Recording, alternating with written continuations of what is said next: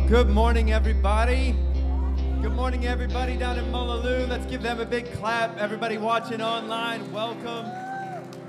It is so good to just be together.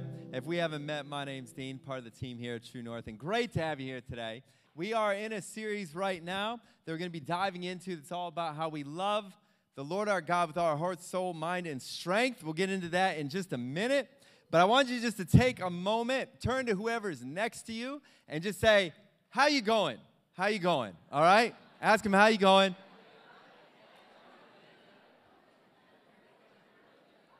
Take a minute. You know, give an answer, take a minute. It's fine.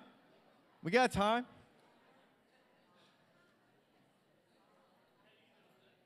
You know, we often, when I first moved to Australia, I remember it was different to say, how you going? And in the U.S. where I grew up, usually you say, we usually say, how are you doing?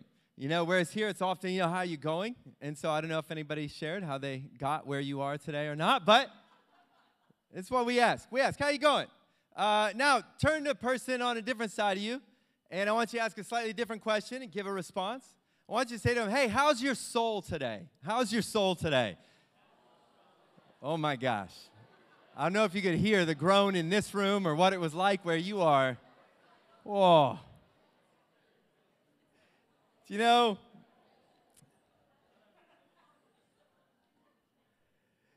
these two only slightly different questions, and yet for most of us, we probably find it a little bit easier to answer the question, how are you going, or how are you doing, and how was your week? You ask somebody, how was your week? What will you most likely hear? What do you reckon be the most likely answer? We surveyed 100 people. Most likely answer was?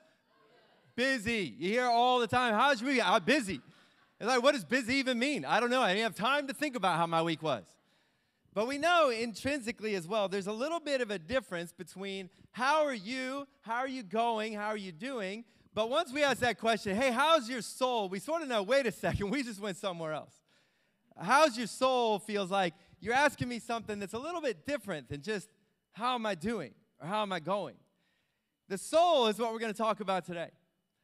We are here, we're in a series, if you're new with us, called Heart, Soul, Mind, and Strength. It's all about this idea that Jesus said, here's how we could all know the life we were created for, God intended for us, this Zoe Ionios life, and that he says we find it when we learn to love God with all our heart, with all our soul, with all our mind, and with all our strength. That is the pathway. But one of the things we often find hard is to even ask the question of what's going on in my soul. It's somehow a little bit elusive to think about or to almost kind of put language around. And yet, so we have to ask the question, what does it look like to love God with all our soul? That's what we're going to look at today. So here's my hope today is that you will spend a little bit of time thinking about something you may not often, and that's reflecting a little bit more on on how is your soul, and what might it look like to love God with all your soul. You know, there's a famous story about a comedian named Ray Romano. How many people know Ray Romano? You know, he was just another struggling comic in New York City for a long time. I think well into his 20s, if I'm not mistaken. He was still just living at his parents' house, doing stand-up, waiting for that big break. And then he gets this big break. There were shows like Seinfeld on where stand-up comics, and so a network was like, we're going to take a chance on this comic. Why don't you come out to California? And this was his big break. And he went out to California, and he became, his show, Everybody Loves Raymond, became one of the most popular sitcoms on television. In fact, by the end of the show, he was the highest paid actor on a sitcom in U.S. history at the end of it. And he kind of got to the end of it. They finished the taping of the last show, and he stood before the audience. Some of you may have heard this story. He stood before the audience, and he said these words to them. He said, when I moved out here, he said, my brother actually put a note in my suitcase right before I left for California from New York. And he said, I didn't read it. He said his brother gave him a hug. He said goodbye. He went out, didn't read the note. But he got to California, and he opened up the note, and he read it, and it said this: what good does it do a person to gain the whole world but lose your soul? And Ray said in those moments, because people wondered, why are you calling it quits? Why are you done anyway? But he said to the audience that was there with him that day, he said, I've come out here. It's been extraordinary. I feel like I've gained the whole world. But it's time for me, he said, to work on my soul. And in that story, there is something of us that I think for all of us probably goes, what does it actually mean, though? Like, what's Ray been doing? That was like 15 years ago. I want to talk to Ray. What have you been doing? What's that look like since then? What does it mean to work on our soul? And so, Jesus teaches so often about the soul. So often we can almost mistake so much of what Jesus wants to do and not realize that one of his primary concerns for you and I is that we have a healthy soul with which we can love God with all our soul. And so we're just going to look today at some passages. Maybe you're new to church or faith or the scriptures. We're going to look at some parts of scripture where Jesus taught about the soul. We're going to look at and reflect a little bit for each one of ourselves. What does it mean to make sure that we don't fall into that trap that Jesus, those words of Jesus, that, you know what, it's possible to gain everything in life but lose your soul. What does that mean? Well, we're going to start with this parable. There's a parable Jesus once told about where he spoke a lot about the soul. And it comes to us in Luke chapter 12. And here's a little bit of the background. Luke chapter 12, we're going to pick it up where Jesus has been teaching. There's a crowd of people around him. And then this young man in the crowd yells out a question to him. It says in Luke 12, verse 13, someone in the crowd said to him, "Teacher, tell my brother to divide the inheritance with me." I'm so glad that no one's ever yelled that to me in church. Hey, Dean, hey, could you just help me out with something? My brother doesn't want to give me what I believe is my fair share. As a young person probably speaking, my older brother's getting all the inheritance. Can you tell him, Jesus, I think it'd be better, but perhaps more loving if he would just split that with me or split it a little different. I want more of that inheritance. But Jesus said to him, man, and I love this. I always imagine it, man, if this was in our country, I'd be like, mate, who made me judge or arbiter over you? You want to draw me into this? You think my role is to kind of step in and maybe help you work out something that's a problem in your life? He says, but that's not what I'm here for. And he said to them, so then he turns back to the rest of the crowd and he goes, take care, watch out, and be on your guard against all covetousness. Be on your guard against that which your heart starts to love and draw towards and incline and think I must have that. Be on guard against that. He says, for one's life, let me hear you say this, for one's life. How many people want to take a guess at what Greek word for life is there? Anybody know? Zoe. You guys are good Greek students all the way around. I heard you. Because your Zoe, the actual life you're looking for, not just your bios, not just your, do you have enough to get by? No, your Zoe. If you want Zoe, guess what? It's not found in the abundance of possessions. In other words, this guy in this crowd, and he says to Jesus, teacher or rabbi. Do you know what's interesting is that's not how Jesus' actual disciples tend to address him. His disciples, you'll watch, they'll call him Lord most often. This is someone who doesn't look at Jesus and say, hey, I'm kind of under your authority, or I'm willing to be your student. He's just saying, hey, teacher, you're a good teacher. Could you help me with a problem I've got? I want to make this better. And Jesus is like, that's not what I'm here to do. Don't drag me into that. And he turns back to the rest of the crowd and says to them, I want you to watch out, because do you know what can happen? He says, be on guard against this, on letting your heart be coveting to pursue and to draw towards just having a lot of possessions, because Zoe will not be found there. It won't be found there. And then he tells this parable. And I always think, man, most of the people who get no name that ask Jesus a question, I think they all are like saying to the neighbor, like, just don't ask him anything next time. It wasn't worth it. Anyway, but Jesus says to him, then he says, let me tell you a little story. Let me tell you a little parable. And Jesus tells this parable. He says, the land of a rich man, let me hear you say the land. The land of a rich man produced plentifully. There's a rich man. He's got some land, and his crop is like an abundant one. He wins, at this moment, the land lottery.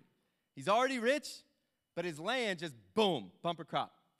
And so he thought to himself, self, what shall I do? For I have nowhere to store my crops. What a problem. I won so much in the lotto, the bank done told me there's not enough room to store it all. Like that's, what am I going to do? This is my problem, my biggest problem in life. How many people like to have this guy's problems? My biggest problem is I have so much money, I've run out of, he is Scrooge McDuck, the money bin's too full, he is swimming around, what am I going to do? So he says, I got an idea. This is what I will do. I will tear down my barns, and I will build bigger barns, and there I will store all my grain and my goods, and I will say to my soul, soul, you have ample goods laid up for many years. Relax, eat, drink, and be merry. But God said to him, great plan, bruh. Love it. Let me help you with that. God said to him, fool, oh, mate, you're a fool. This night, your soul will be required of you. And all these things you've prepared, all these barns you build, all this stuff you've stored up, whose is that going to be? He says, so it is the one who lays up treasure for himself, but is not rich toward God. And this becomes what's known as the parable of the rich fool. Now, the word in Greek, because I heard that you love learning Greek so much, is aphron. Let me hear you say aphron. Now, I tell you that for almost no other reason. I think it's just a cool word to say. And if you find yourself in some discussion this week where it feels appropriate, you may want to say, you aphron. No, just kidding. That's not helpful or appropriate, probably anywhere. But make sure if you do it, it's a Jesus-style version. But do you know what makes him the aphron in this story? What makes him the fool? And why Jesus tells this quite striking parable and little story? Because he wants to emphasize this. Over and over, we see these ideas in this little story. We see, one, there's the idea of Zoe. And Jesus is going to go, hey, I want you to understand where Zoe comes from. This is what we're created for. This is what God wants for our lives. And the human heart often thinks it will be found in our possessions or our exterior world. And then he tells this quite, as they often are, very exaggerated type of parable, this very, over the top. There's a guy who's rich and he just gets more. And so what the best he can think of to do with it is just keep tearing down barns and storing more and more because he thinks then my soul, can relax. We got plenty stored up for many years. We just kind of chill and take it easy and that'll be a good plan. But then that night, he doesn't realize he's forgotten something. He's forgotten that his soul was on loan to him, and it's going to be required. You see, this story, here's what I think is helpful, this story, as we begin thinking about the soul, is to, first of all, say this. You want to know the first step to loving God with all your soul is to be attentive, aware, and acknowledging of the fact that you have a soul, and it is the most important thing that you have. The soul is so difficult to even speak about. We try to articulate what is the soul, and it's one of those things that's like you can only kind of dance around it and paint pictures and try to figure out, because the soul, and we're gonna look at, be our working kind of definition for it. The Greek word here is suke, and it's this word that deals with saying kind of the core, the interior of our life. It is almost like the very center of who we are. It goes deeper than our thoughts. It goes deeper than our feelings. It is the very essence of who we are. It is the life within us.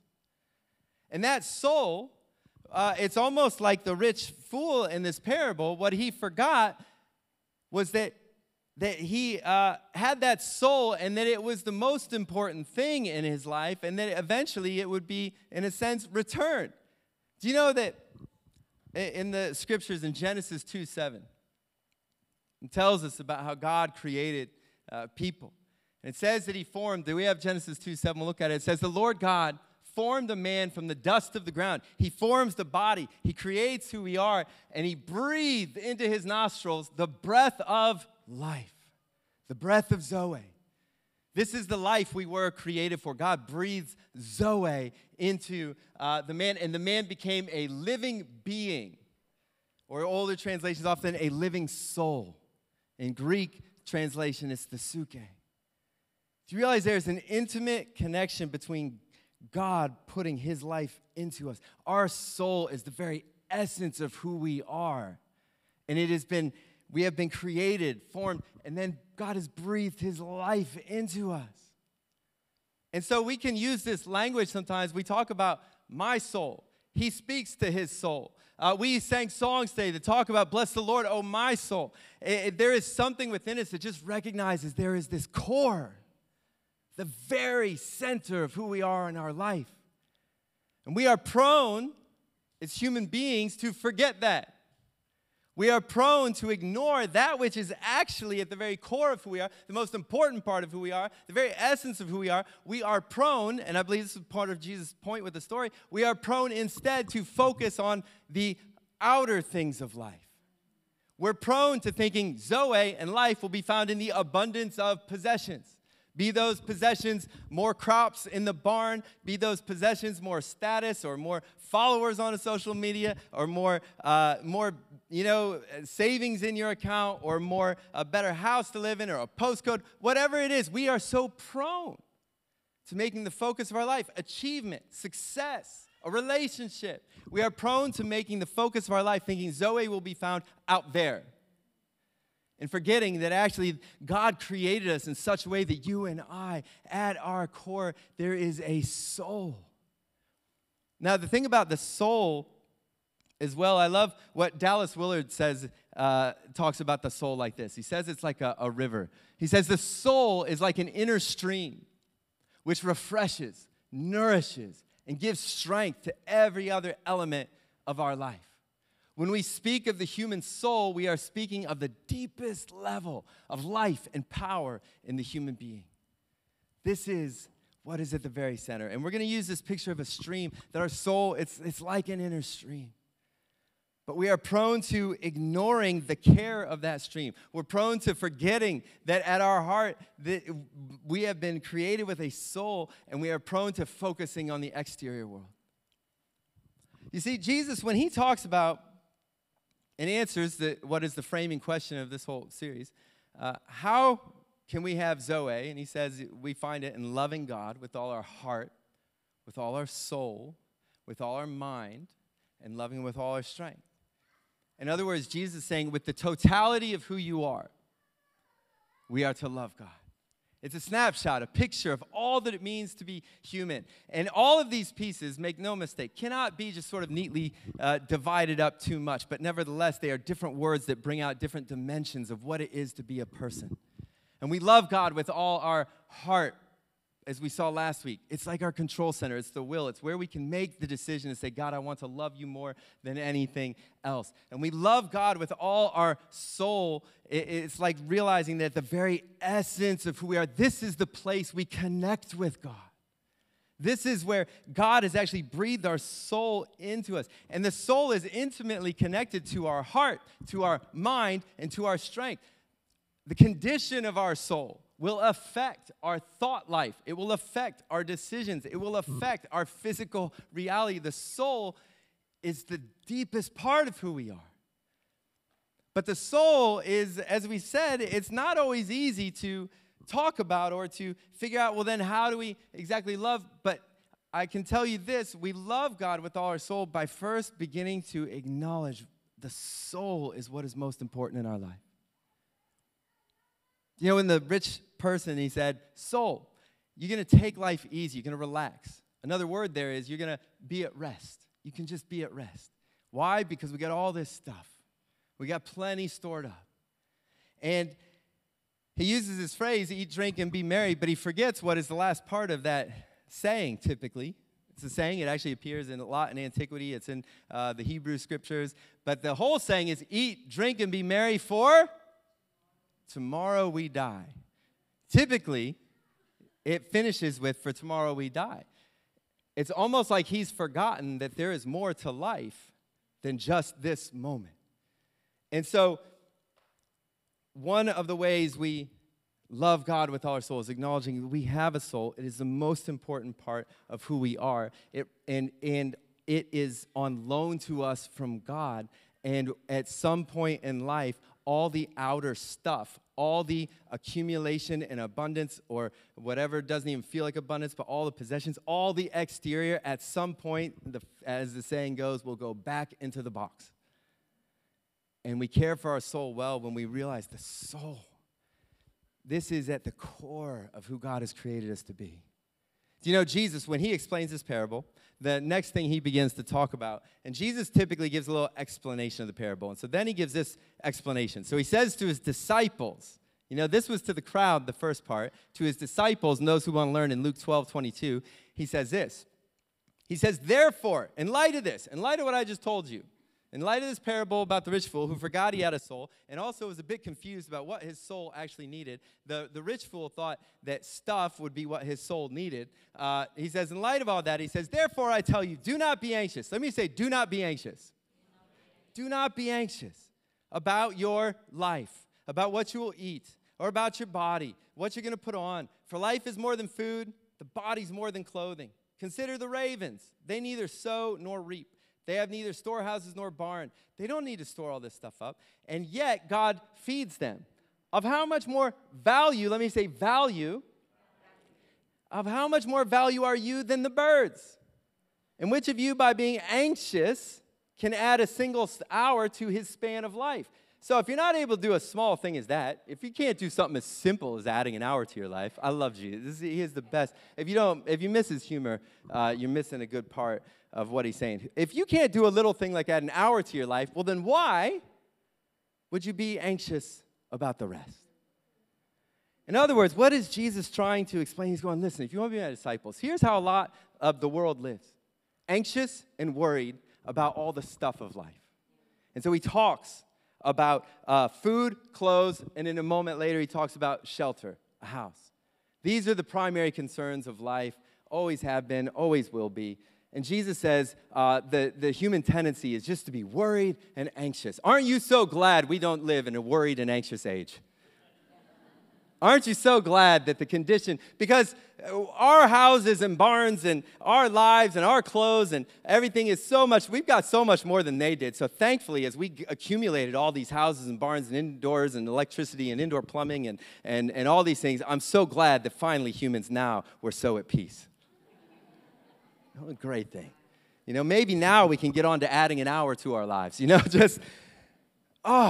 it bizarre? Like the stuff, it does not do it.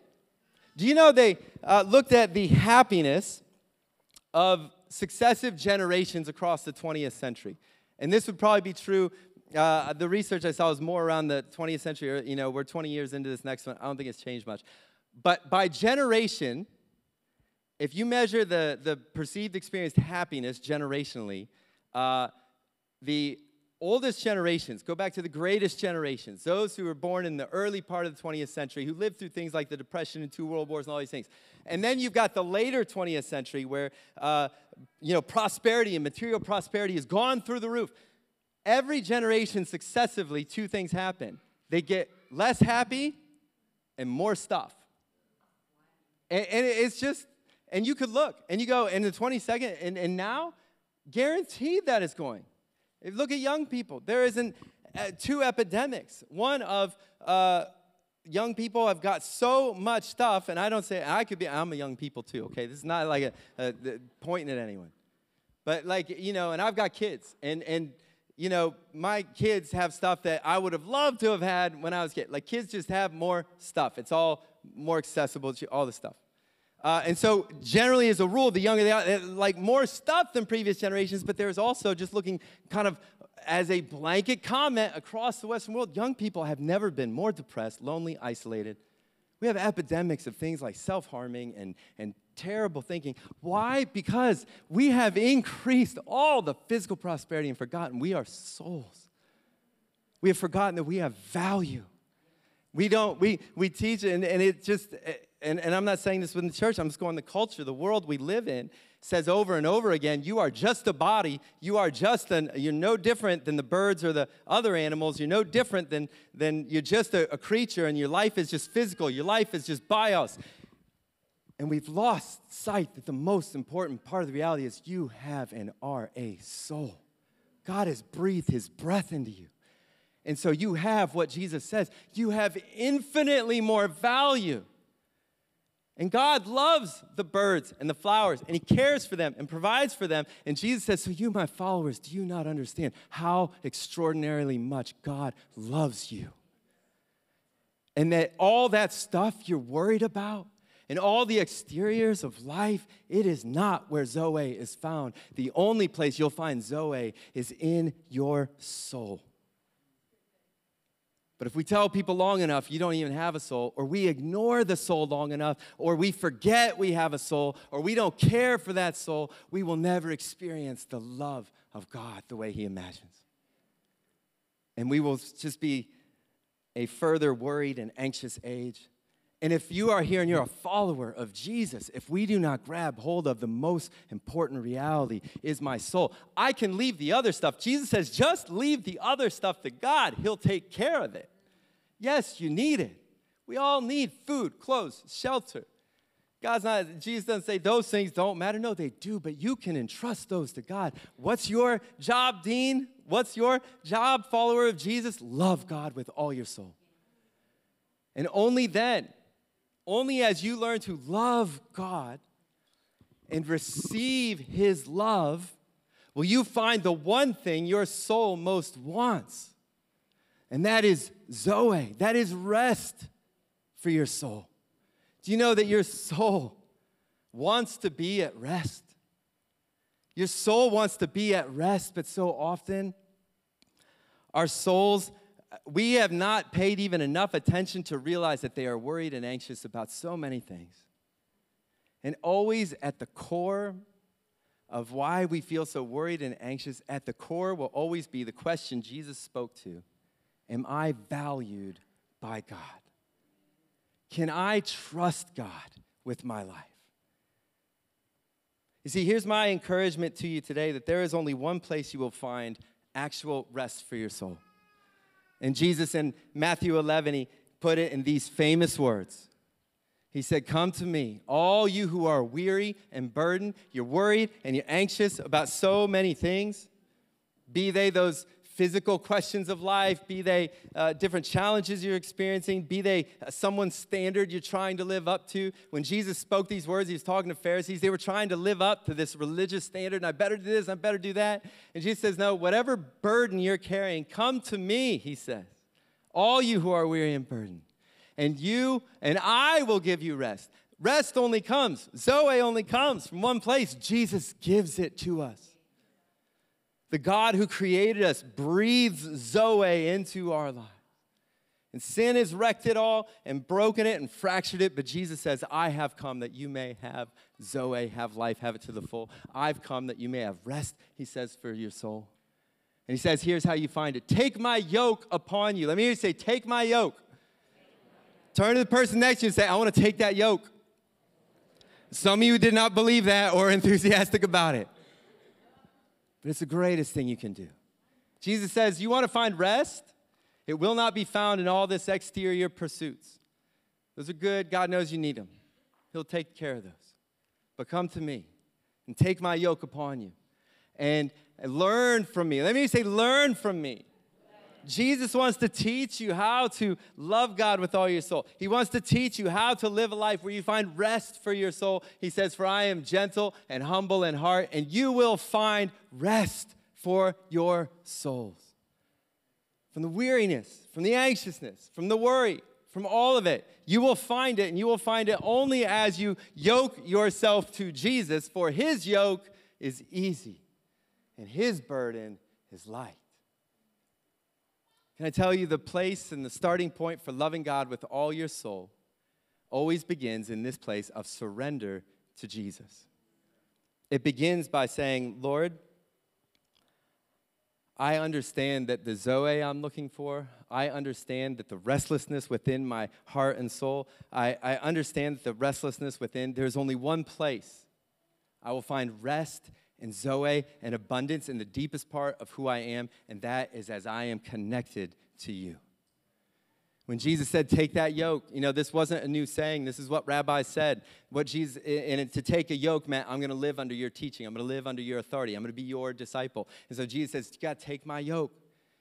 I'm gonna strap this thing over me and strap it over you, and we're gonna learn to walk together. And you're not gonna find Zoe by learning like some things in a book, or just by learning some facts, or memorizing a few things, or even a couple Greek words that Dean could teach you. No. The thing you gotta learn is how to walk through life with me, together, connected. And Jesus ultimately says, "Now I'm going to go back to the Father. I'm going to send your Spirit. I'm going to be present to you." We find rest for our souls as we pursue the presence of God in our lives, as we put his teachings into practice, as we love him and realize that what my soul needs more than anything else is to be yoked to Jesus. What my soul needs more than anything else is to be a place where I connect with God. Now, there's so much that we could speak about when it comes to having a healthy soul, caring for our soul, what it looks like to pursue Jesus' presence. There's so much. This is, so my goal today is not that you walk out and go, now I know how to do it, but my one heartbeat for you today is that you might take hold of this reality. You have a soul. It is the place where you are created to connect with your Creator. It is the place where he longs to pour out the knowledge of his love into your life. But your soul, just like your body needs taken care of, your soul needs taken care of. Just like it's possible to go through life so busy you don't take note of your physical well-being and how you're going, it is even more possible to go through life and never stop to take note of your soul's well-being. And I want to give you, if you're journeying with us through this, we're sending an email each week, the Heart, Soul, Strength, Mind email, and it's just to give you ideas on practices, because if we don't get yoked to Jesus, if we don't make it a real reality on Monday and Tuesday and Wednesday and Thursday and Friday and Saturday, we will never experience the life. Because he doesn't say, put on my yoke for an hour and a half on a Sunday morning. He says, walk with me all day long, every day, every season. That's what Jesus calls us to. And so I'll encourage you, if you want a little bit more practical help, sign up for that email. You can do it from the QR code, and just find some things so that during the week you begin to put it into practice. But here's what I want us to start with today. As we prepare to come to the table, to take communion together, to meet with Jesus, I want us to create space for two things. One, it's one of the core habits that we talk about and are talking coming out of this. If you want to begin to have a sense of how your soul is, the first step is what has been one of the most important habits, disciplines of people who follow Jesus throughout the centuries, and that is to be able to create silence in your life. So many spiritual writers will talk about our soul. It doesn't often shout at us, at least not until it's too late. At some point you realize, my soul's shouting here. But if you want to hear how your soul's doing, you actually have to, we go through life and we go, I'm busy, I'm so busy. I can't even tell you about my week because it was so busy. If we live like this, how will we ever even have a sense of what's going on in our soul? Because our soul is the deepest part of us. It's beneath our thoughts. It's beneath our feelings. It's the core of who we are. And so what we'll do today is we're going to take a moment for one of the best soul practices, and that's to create a little bit of silence. To actually notice, one of the best things you can do in silence is to begin to pay attention to your breathing. I don't think it's any kind of accident that we're told God breathed the breath of life into us, and we became a living soul. And sometimes when you start to pay attention to your breathing, you start to notice things, or pay attention to your body, because your soul's connected to every part of you, you start to realize maybe, how am I going? Not just, how you doing? How you going? No. What's going on in my soul? What's my soul coveting, reaching toward? What's my soul thinking? If only I had that, then I'd feel at rest. Allowing the Spirit to lovingly, gently search and show us what our souls are loving, so that we can take out what needs taken out, offer back what needs offered back, and begin to reconnect with the most important thing that we can do, which is to be reminded that we are loved by our Heavenly Father, The answer to worry, the answer to anxiousness at the end of the day is to know deep in the depths of your core that nothing, and neither height nor depth, nor angels, nor demons, nor the past, nor the present, nor the future, nothing in all creation, not life, not death, that nothing in all of that can separate us from what? From the love of God in Christ Jesus. So when we know that, that is when our soul is at home. It's when we're reconnected with the love of our Creator. It's when we find peace and rest for our soul, regardless of what's happening in our exterior world, be it seasons that are mountaintops or valleys. It is in that place of knowing we are so deeply loved. This is what God wants to pour into your soul. And sometimes He has to say to us, you know what? You're filling your soul with this. Now, I can't pour my love there.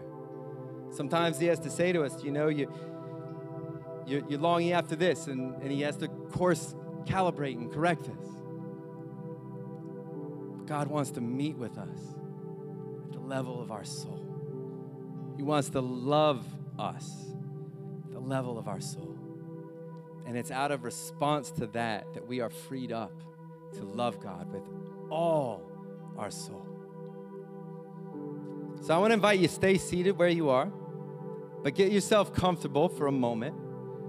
And we are going to take a moment and just be silent and just take note of your interior life. This may feel a bit awkward for some of you. For others of you, it's a regular practice and habit. But we're going to take just about the next 2 minutes. For some of you, again, if you're just starting with it, that'll feel like eternity. For others, you'll say, Dean, I wish we could have just had 30 minutes of silence instead of you talking. But before we meet with Jesus, I want to give you just a couple of moments and just to still the inside. Take some deep breaths. It's good to just take deep breaths in and out and start to quiet yourself. Create a place of stillness. Notice, how's your soul? The first step is attentiveness. And then the second step is allowing God to speak into those places. So just take 2 minutes, and then I'm going to lead us towards the table after 2 minutes of silence.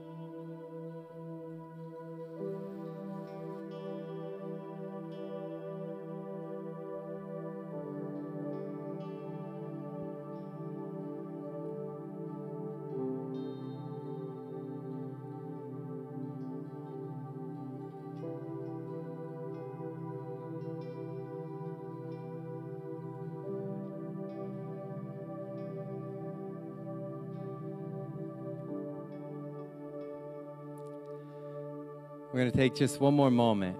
And wherever we are, so I don't know what's happening exactly at Molu, but we're just going to have just total quiet, no music, just. And the reason I want to do this, even though it may feel a little awkward for some of us, is because it's amazing how little silence we have. It's amazing how rarely, and there will always be other noises and sounds, but I want you this morning just to experience a few moments of what it's like to just be silent, to just experience it. We're going to take one more minute and just quiet, just breathing, just being here. We believe in the presence of God.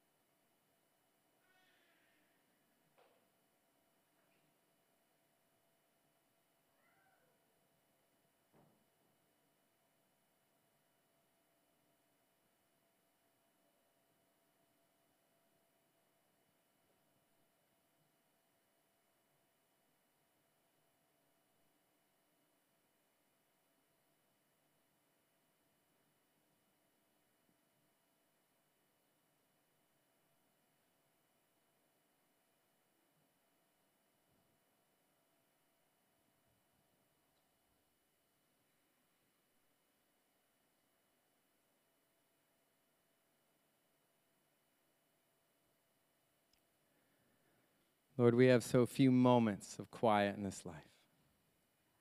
And my prayer for each person listening to my voice, even in this moment,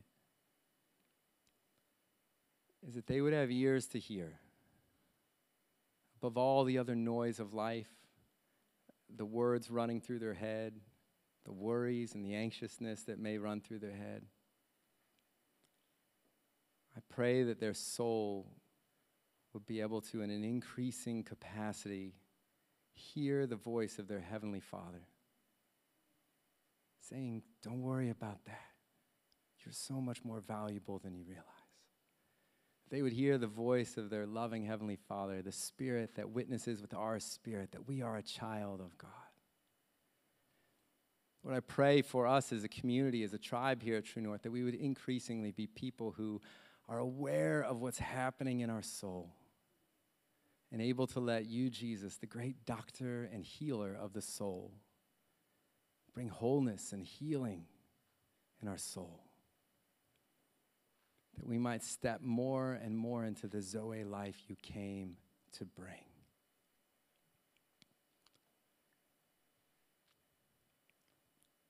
I want to invite you now to meet with Jesus at the table. When you're ready, you can make your way forward. And I encourage you to take the bread and take the cup. Let it be a moment where you perhaps surrender afresh to say, Jesus, I surrender to you. And I pray that I will be yoked to you. And I invite you, Jesus, to lead me because I believe it is only in you I will find life. And know that in Christ, because of his death and resurrection, your sins are forgiven. If your faith and trust is in him, you have been washed and set free. And he has given you his Holy Spirit to remind you that you are loved. When you're ready, you can come. If you'd like someone to pray for you, I think there's pastors and people on the sides. I'd be happy to do that. If you want to just have prayed for you, that you want to know more of the love of God, love to do that. And even as we're taking that, in a few moments, we'll just be singing a song of surrender and worship. And so I encourage you, meet with Jesus today. Know his voice of love for you. Amen.